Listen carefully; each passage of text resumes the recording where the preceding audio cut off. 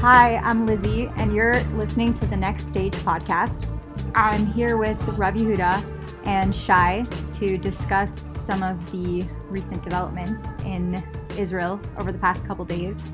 Honestly, right now it's really difficult to even know where to begin to unpack the situation that we're facing in this country right now. There's a lot of elements to it, and the Jewish people are definitely feeling a lot of pain. And it's, hard to even formulate the thoughts that are going through our heads right now and put them into something coherent. But we're here and we're going to do our best to do that. So, Rabbi Yehuda? Israel is at war. Simḥat Torah, Shabbat, in the synagogue I was at, and just before Maftir, for listeners who know what that is, somebody came into the Beit Knesset and announced that every reservist in the synagogue should run to go check their phones, report to their Miluim unit, and about a third of the men in the synagogue left. And, within the next short while, we discovered what was going on. Incredibly painful, for the people of Israel as a whole, incredibly traumatic. I think that I understand how most of our people are looking at the images and the videos circulating on social media and want revenge. They feel hurt and they want to hurt back. And I think for me personally, I get that. I'm not going to say that I see those videos and I don't want to hurt people. But for me, what's most important is to figure out what we really want, like what we want to see happen here. What objectives do we want to achieve? And, for me, what's important is to be a subject and not an object. Not an object that gets hurt and wants to hurt back, but a subject that knows what it wants and tries to use every situation that occurs in order to advance the attainment of what it wants. It's a difference between being a player or a pawn on the chessboard.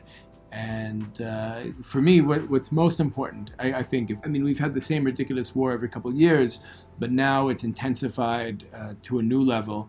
I don't have to tell listeners. I'm sure everybody's seen enough and heard enough regarding what's been taking place here. The only way, in my opinion, to put a stop to this is to acknowledge that we were wrong to let the Americans push us out of Gaza in 2005.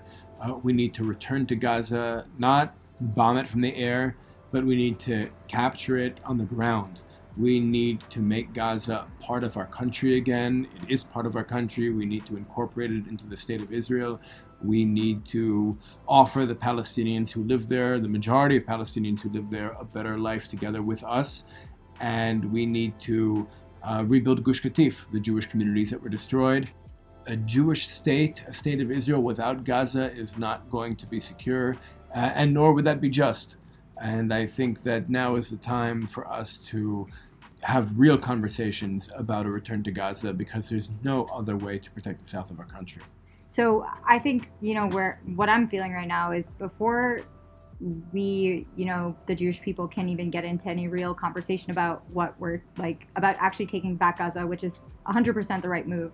I think we have to give a moment to actually air and process the feelings that we're experiencing in this moment so that we can turn that experience into something productive and channel that energy into something that is actually going to bring us good and bring us some solace in the future.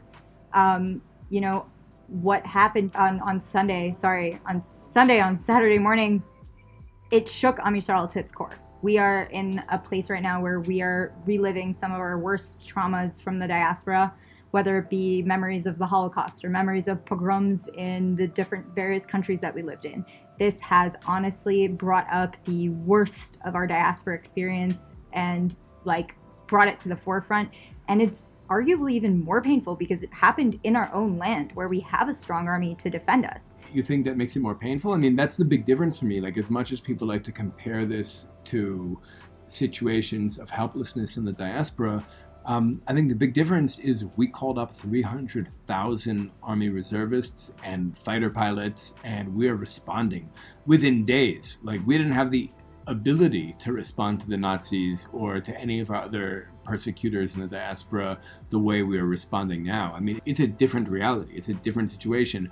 Yes, somebody hurt us, and it was traumatic, and it was painful, and it was shocking because we fell into this illusion that we, Israel, could be a normal country, quote unquote normal country. We've been told by certain political figures and certain forces in society and the media that the goal is for Israel to be a normal country. I think that's what a lot of this fight has been about over judicial reform. I think there's been a fight raging in Israeli society for the better part of a year over what this country is going to be, over what the identity of this country should be. And now we've gone to war, and it's clear, I think one thing that's very clear is that we cannot be a normal country. We cannot be, like, a couple of weeks ago I saw on Instagram, the Yesh Atid party posted this thing, do we want to be Sweden or Lebanon? I don't know what it means to be Lebanon. Yesh Atid clearly feels that they're dragging us in the direction of Sweden. They want Israel to be Sweden. We're not going to be Sweden. Like, we're just not Sweden. Like, that's not what Israel is. And I think we know that now. But let me just interrupt you for a second here, because I think that, obviously there's some real comfort in the fact that we do have this strong army to call up and respond to all of these things that happen to us. But I actually think that the fact that this happened to us in our own land when we already had that strong army, when that's already there, makes this experience all the more painful, because especially for people who tend to be in the more in a certain Zionist camp, in a certain Zionist headspace, the whole idea or the entire premise of what the Zionist project was we got to be safe in our land. We want freedom from oppression. We want to not be the victims of pogroms anymore.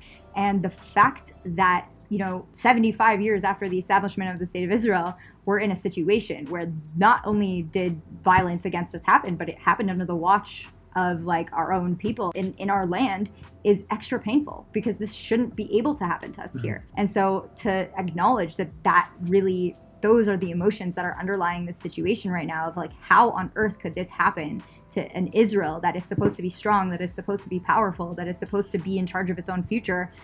How did we get here? I think we took our own strength for granted, and we began to become arrogant. I mean, we got soft. With confidence in our own strength comes a certain level of inner weakness. And it happened to us also with the Yom Kippur War, meaning we were overconfident in the wake of the Six-Day War. We were overconfident in our military power, and we got caught off guard. Same thing here. We were overconfident about our military power. We saw Hamas as a manageable nuisance, not as a real threat.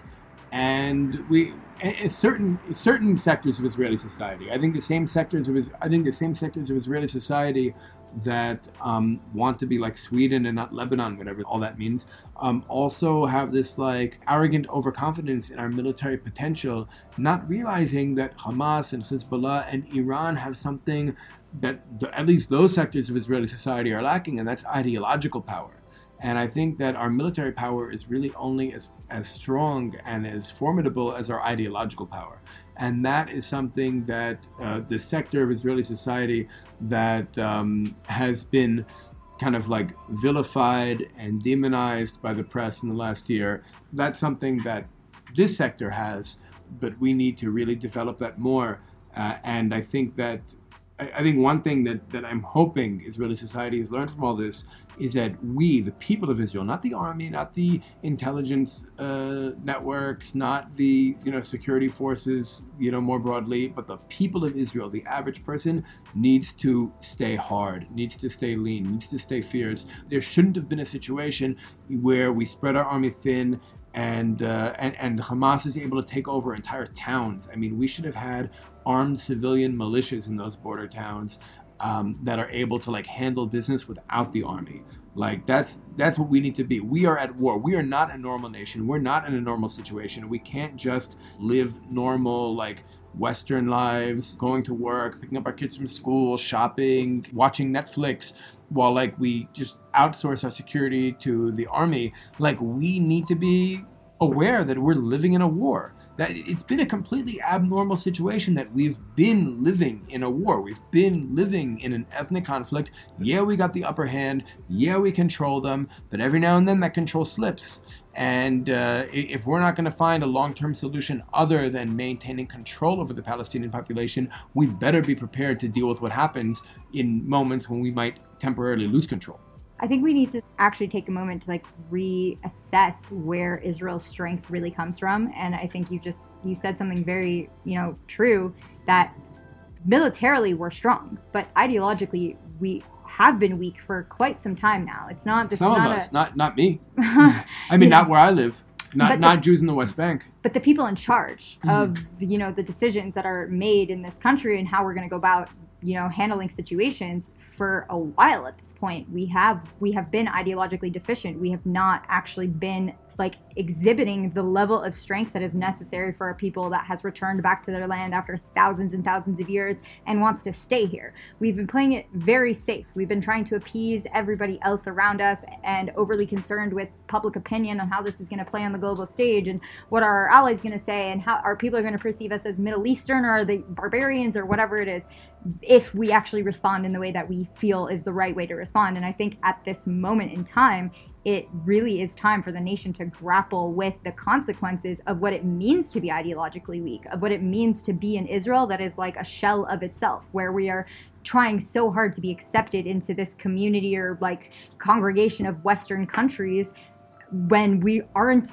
a Western people. We don't exist in the West. If this war showed us anything, and I think you see this amongst almost all the Israelis, it doesn't matter what side of the political spectrum they're on at this point, and even amongst a lot of diaspora Jews, that, after this type of attack, it's kind of hard to pretend like we can go back to acting like a Western country after this. I think it's very raw for me, but I very much agree. But I shudder to think of the missed opportunity here and the attempt to go to a status quo that was. We cannot go back. It's very, very clear we cannot go back. I don't think Israeli society will accept that. But most importantly, I keep thinking about the 6-Day War, actually. And I keep thinking about living in history and, living on day 1 of the 6-Day War, day 2 of the 6-Day War, and thinking about the role that we're playing right now. And it brings me to think about war in Jewish philosophy, let's say. And how we approach war. And the truth is, we look at war as something that can bring geula, it can bring liberation. And I think we need to fight that battle on an ideological front as well. I think not to grow from this and not to advance our narrative, our history, and our thought process would be a shame to the martyrs. I completely agree. I think that, at this point in time, for me at least, the way I've been experiencing this entire thing is that there's not a shadow of a doubt in my mind that this is a part of the Geula process, and that this war, is actually indicative of much bigger changes that are happening in Am Yisrael. And, before this war, there was all this political turmoil and all these things that were kind of threatening to tear Jewish society apart. And Hashem is wise, Hashem is great, and unfortunately nothing brings Am Yisrael together more than a war does. But it actually feels like, for the minute since all of this started happening, Am Yisrael has been acting like one body, one soul. We have really fell into this lockstep of we are one. All of the other little problems, disagreements that we had before seem very, very, very small and hardly on anyone's minds at this point, because at the end of the day, this was an affront to our nation as a whole, and every single one of us feels that. And to, I guess we have to really be in a headspace where we can see this energy that Am Yisrael is in and take this forward and let this imbue whatever path we're going to take. No one really knows how this war is going to turn out. No one really knows what the specifics are going to be. But what we do know is that we're not going back to how it was before. And so how can we actually sanctify this horrible situation and make it a part of our Geula process? We each individually have to ask ourselves that. I know personally I've been getting a lot of comfort, a lot of nechama, watching our soldiers, many of them tap into that energy and like really feel like we are, you know, Hashem's people, we are fighting Hashem's wars, and that is like the number one thing that's on their mind, and they're taking strength and comfort in our tefillot and our mitzvot. It's very beautiful. It really feels like we're, at least for this moment, we're in a place where we want to be who we actually are. We want to be Jewish. We want to be Hashem's people. And everyone seems to be on that page, and they're doing it in their own capacity to do it. But I think if we're going to make this feeling last, and this is not going to be something that dissipates, and then, you know, we end up back in a situation that we were before, we have to really be intentional about trying to unpack how we got here and where we're going to go in the future, where we want to go in the future. We need to make that decision now, because the Middle East has changed irrevocably at this point. Even though we don't know exactly the details or the scope of that change, we know it's changed. And so we actually have the chance to, like Yehuda said earlier, be a subject, not an object, and make our own decisions and chart our own course for the future. And we need to seize this moment. Look, in times of war, the national soul rises to the surface, at least in the beginning. I think something that's very important is for us to try to take that with us beyond the first, second, third week of this. I don't know how long this is going to last. I don't know how protracted this conflict is going to be. But clearly we don't want to just go back to a situation where we're fighting each other over judicial reform or over the identity of what this country is going to be. I think now that we've kind of reunified in the face of the traumatic events of Simḥat Torah, we need to try to take that unity with us back into the everyday life. Yeah, back into the like political reality that we find ourselves in. I'm concerned that certain politicians and certain sectors of society are going to try to use this to like hurt each other and to try and delegitimize each other. I see some of that already on social media with certain people trying to like blame this on this entire group or that entire group within Israeli society. I think there's definitely going to be some kind of commission of inquiry. There's going to be some kind of investigation into who dropped the ball and why this was able to happen. But the unity that the majority of the nation is feeling right now needs to be something we bring back into our social life, our political life, just like civil society after this, and address the differences, meaning like nothing's been resolved. Like all the things we were fighting over didn't go away. There's still issues, and there's still issues we need to deal with. And yeah, Israelis are great at pushing off big issues because of short-term crises. Like we need to come back to this, but we need to come back to this from the perspective of brotherhood. We need to come back to this from the perspective of being one people with a common destiny. It's got to figure out a way to make this state work as an expression of what we want and what they want. You know, you said something really important when you and I were speaking yesterday, that we didn't elect this government. The Israelis didn't elect the government that we currently have right now because they're racist and they hate Arabs. They elected it because they are fed up with us being in a situation where we are acting weaker than we actually are, where we are allowing ourselves to make decisions that are not in our best interest, that are not reflective of who we truly, truly are. And we're sick of pretending to be a nation that's not the nation of Israel. We want to be ourselves at this point, and that's why this government ended up there. And I think for a lot of parts of the country, I know I've been feeling this vibe in Jerusalem, and I'm sure you have been feeling this in your communities too, and you mentioned this yesterday, that people in certain aspects of this, in certain parts of this country, have never perceived themselves as not being at war. Specifically here in Jerusalem, specifically out in the West Bank, like it's a perpetual war. It's just a question of like how high or low the volume is on that war. And so this war that's like now upon us, it's very shocking to so many like populations in Israel, but it's also not shocking to a lot of other populations. They've been expecting something like, you know, to happen, not necessarily of this scope. Like, God, no one could have imagined that something of this scope would have happened. This is beyond our wildest nightmares.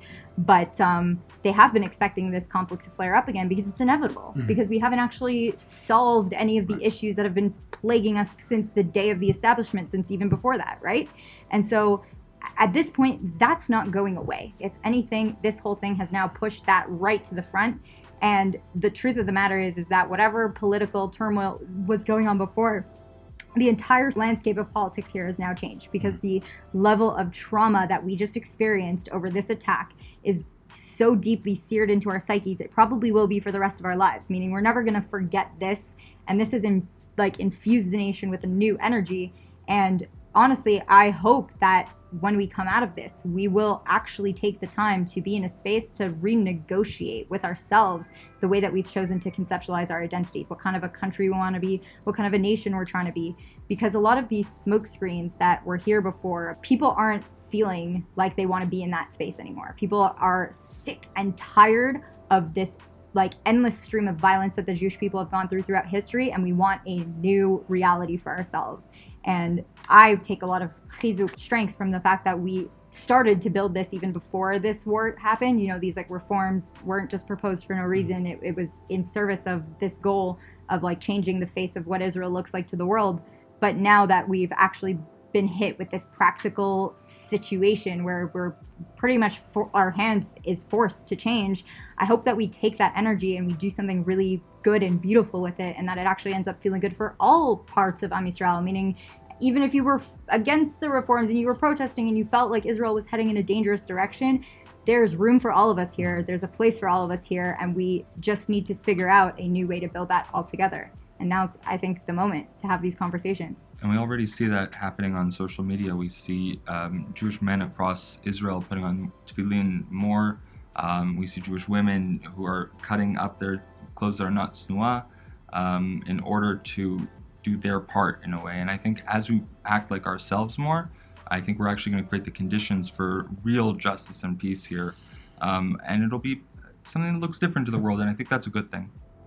Right. If there was one thing that I just wish every Jewish person in the world knew is just, you know, and I think there's a part of them that knows this, just seeing the like oneness of our people in the face of this event, but just to know how special we are, how much power we actually really do possess. It's not like a fantasy that like we have this army and whatever it is, but we constantly need to be on the defensive. We are like, Baruch Hashem, a powerful nation at this point in time. We are a powerful nation. Powerful nations should not find themselves in this situation. And if we do find ourselves in this type of situation, we need to reflect on why that is and what part of our own decisions have led us to this point. Because at the end of the day, we do have the ability. It is very realistic. It is not like some pipe dream where, you know, we think we're stronger than we are. We actually are very strong. And we should be feeling that in this moment and asking ourselves how we allowed ourselves to get to this place of weakness internally in our own land that we find ourselves in this situation, because it's not necessary.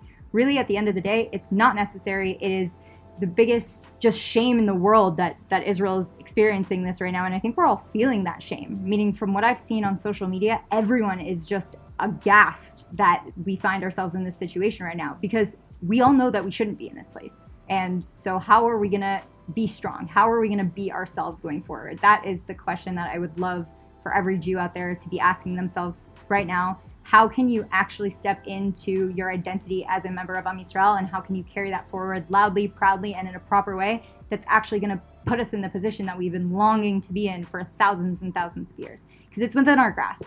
I think part of that is just getting comfortable with power. I mean, it's true that like this government that scares so many people, like, you know, some of the members of this government, whether it's Bezalel Smotrich or Itamar Ben-Gvir or Avi Maoz, you know, these guys, they're the beginning of something new in Israeli society.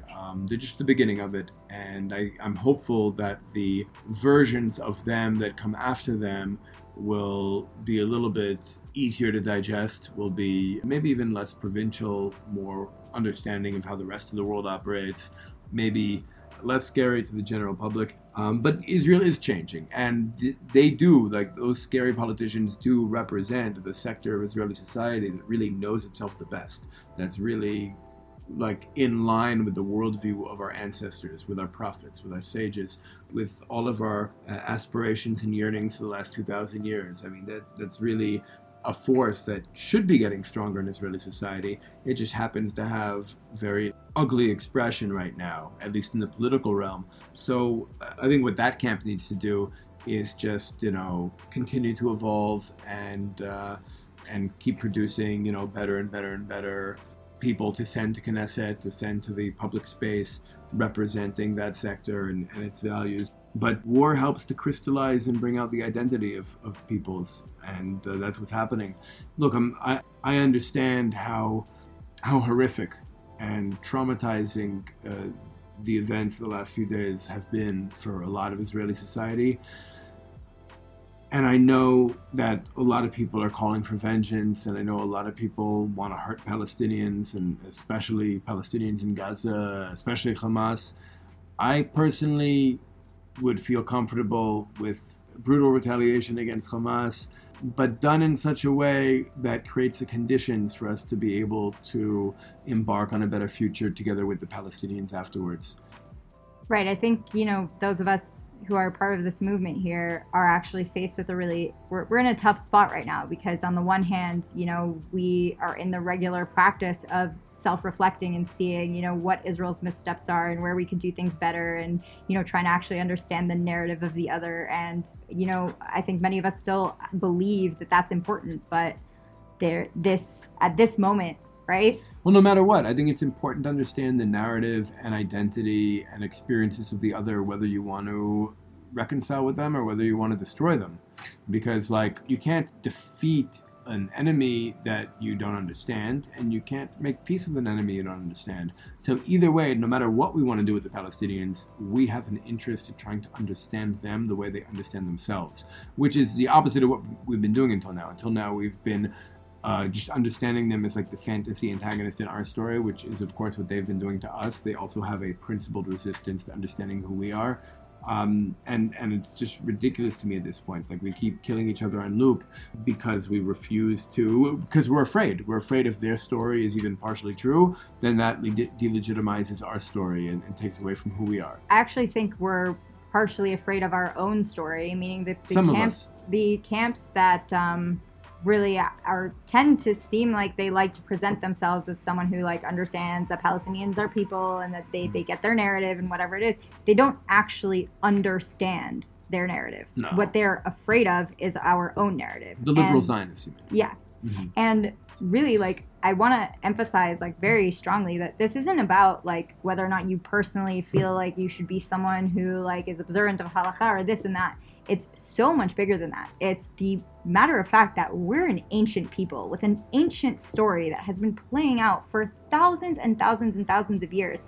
And somewhere along the line, especially during the establishment, for some Jews, there was a disconnect. There was a break in that story. And we can get into the specifics, and we have in previous podcast episode about where those breaks actually happened and how our identity and self-conception has changed.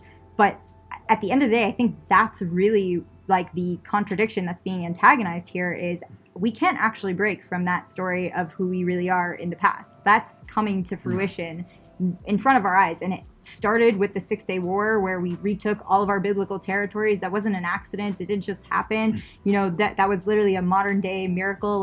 And in this situation now, I think we need to be cognizant of the fact that there's a potential that what we're going through, not just potential, but it's highly likely that what we're going through is a continuation of that long story, as foretold by our prophets, as held on for thousands of years for Jews in the diaspora.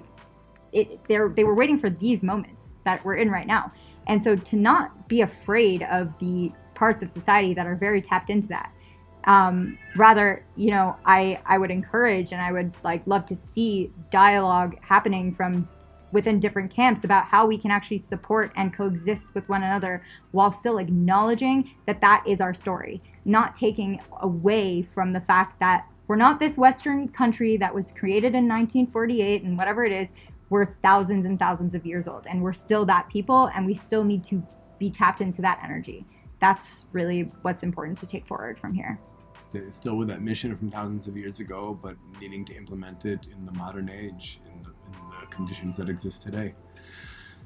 And I'm really positive that as scary as things may seem now, and as uncertain, and we don't know, and the government's telling us to be ready to be locked in our house for 3 days, I'm really hopeful and optimistic that we're going to come out of this stronger, and hopefully with the larger borders, and we're going to change humanity from here.